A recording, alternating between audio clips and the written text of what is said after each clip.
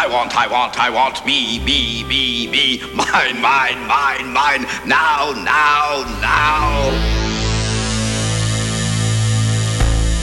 You know you're responsible for what you hear. You know you're responsible for what you hear.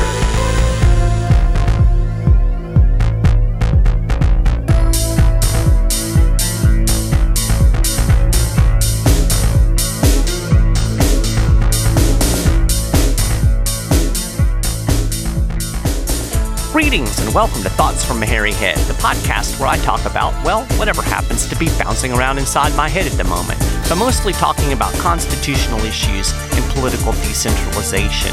This is episode 149 of Thoughts from a Hairy Head, and I appreciate you tuning in. In this episode, I'm going to be talking about some folks who had to take some bitter medicine.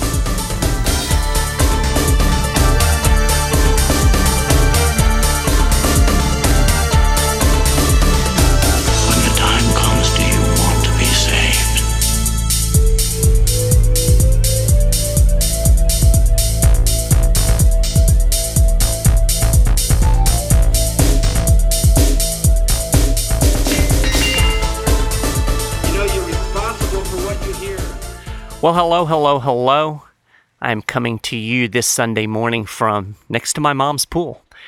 I'm actually staying with her right now. We're in the process of trying to move ourselves down to the Jacksonville, Florida area, and I really don't have an office. So we're doing this outside because inside it's really, really echoey and that gets on my nerves.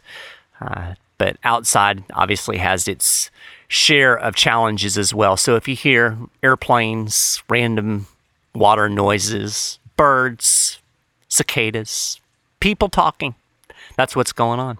But hey, we're getting an episode out, so I actually didn't think I would be able to get one out this week, and here we are. So, kudos to me. Anyway, I wanted to share a little story with you guys that I thought was kind of interesting. Like I said, I'm down here. I'm actually in Fernandina Beach, which is north of Jacksonville on Amelia Island. And I went with my mom to a meeting of local activists last week. And the issue at hand is some land development. I won't get into all the gory details, but in a nutshell, a developer managed to get a land use change in order to encroach on some environmentally sensitive land that had been set aside for environmental protection. And the city council gave him a variance or a waiver in order to go ahead and build slightly into this protected corridor. And so some of the environmental-minded folks ended up filing a lawsuit. And the interesting part of this to me is the judge's decision. So basically what he said, without getting into all of the details, is that when the city interprets an ordinance, and that's what the land use map is. It's basically the law. So it's supposed to be set in stone. But the judge said that when a government interprets the ordinance in a certain way, the courts have to defer to the government's decision. So basically, the government decides. And it is allowed to reinterpret the law as it goes along. And this reminded me an awful lot of all of the people who believe in this idea of the living, breathing Constitution. It's the same thing. We make up the understanding of the Constitution. We make up what it means as we go along. And the irony here is, of course, when you deal with environmental type issues, predominantly the people that are supporting such things tend to be on the left. Not all of them, but environmentalism is definitely a more left type issue. And certainly listening to the folks at this meeting, that was true here. And I thought it was kind of ironic that these folks just got a nasty dose of their own medicine, because I guarantee you that the vast majority of them believe in this living, breathing Constitution concept because, they want the government to do things for them. In order for the federal government to do things, you have to reinterpret the Constitution to expand government power. And so progressives have spent decades pushing this idea. But by golly, when it gets used against them, when this idea gets used against them, they don't like it so much. And granted, this isn't a constitutional issue, it's an interpretation of city law, but it's the same difference. when you have a law, it has to have a set meaning. It has to have a meaning that's rooted in its intent, or it's utterly useless. What's the point of even having it? Why not let the government just make it up as it goes along? Because that's basically what you're doing. And of course, James Madison talked about the absurdity of this living, breathing constitution concept. And I'm going to try to read this. It's hard for me to see my computer screen because of the way the microphone's set up here. But James Madison said this about the Constitution. He said, "I entirely concur in the propriety of resorting to the sense in which the Constitution was accepted and ratified by the nation. In that sense alone, it is the legitimate Constitution.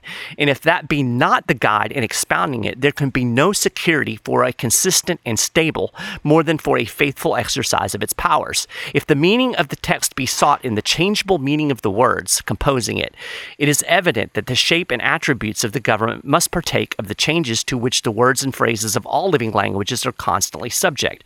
What a metamorphosis would be produced in the code of law if all of the ancient phraseology were to be taken in its modern sense." So, yeah, you can't have living, breathing because, as Madison put it, you can't have a consistent and stable exercise of government power. It becomes arbitrary. It becomes whatever the government says it is. And when it becomes whatever the government says it is, ultimately, that power is going to be used against you. Keep in mind that the whole point of having a written constitution was so that the government would be constrained in its powers. The colonists had lived under this system where Parliament basically interpreted the Constitution and expanded the Constitution. What the Parliament said was what the Constitution meant. The colonists wanted nothing to do with that. After the Revolutionary War, the Americans wanted nothing to do with that. They wanted a system where the powers of government were written down, constrained, and set in stone. But when you allow judges and bureaucrats and other government officials to simply decide what it means as they go along, well, then it's meaningless. And these poor folks that are trying to, keep the protected land protected as was intended by the statute, you find out real quick that when you allow the government to make that interpretation, it's not going to end up working out well in your favor. And here's the bigger lesson. I've said this over and over. I feel like I've been hammering on this particular theme for months and months now. But when you take down fences, you can't put them up again. You can't expect the animals to stay in the area where the fence was after you take the fence down. So, when you take down a restriction on government power because you like the policy that it's going to implement, then you're never going to have that barrier again. And the government will again be able to use that power however it sees fit. And the next time it uses it, it's probably not going to be in a way that you like. So you're much better off leaving the fence in place. Yes, fences are inconvenient. Fences keep you constrained, but that's the whole point, because once you get rid of the constraints, they're gone forever. And once they're gone, then you have an expanded government power that's going to be used against you. You can't let the inmates run the asylum, and that's essentially the system of governance that we're sliding towards very, very quickly, whether you're talking about constitutions or the interpretation of statutes. And, like I said, the intent of that statute was clearly to keep that land protected. And the council, when they changed that ordinance, they basically said, well, we don't really think that that's exactly what the statute meant, and it gives us some wiggle room, and the judge agreed. And the only reason that the judge agreed, the judge actually said that the interpretation was kind of dumb. I mean, he didn't use those words, but that was in essence what he said. But he said he had to defer to the power of the city government to interpret the statute. Living and breathing. Like I've said before, living and breathing is dead. You would never want to have a living, breathing mortgage. Nobody would sign such a thing. If the bank could come along and say, you know what, Mike, we think that this 5% interest rate that you have, that's a little too low. We're going to jack that up to 7. And by the way, you're going to make 2 payments every month instead of 1 because we think that that's really what we meant by this mortgage language. No, nobody would accept that. How can you accept a living, breathing Constitution? I've said it once, I'll say it again. Living and breathing is dead.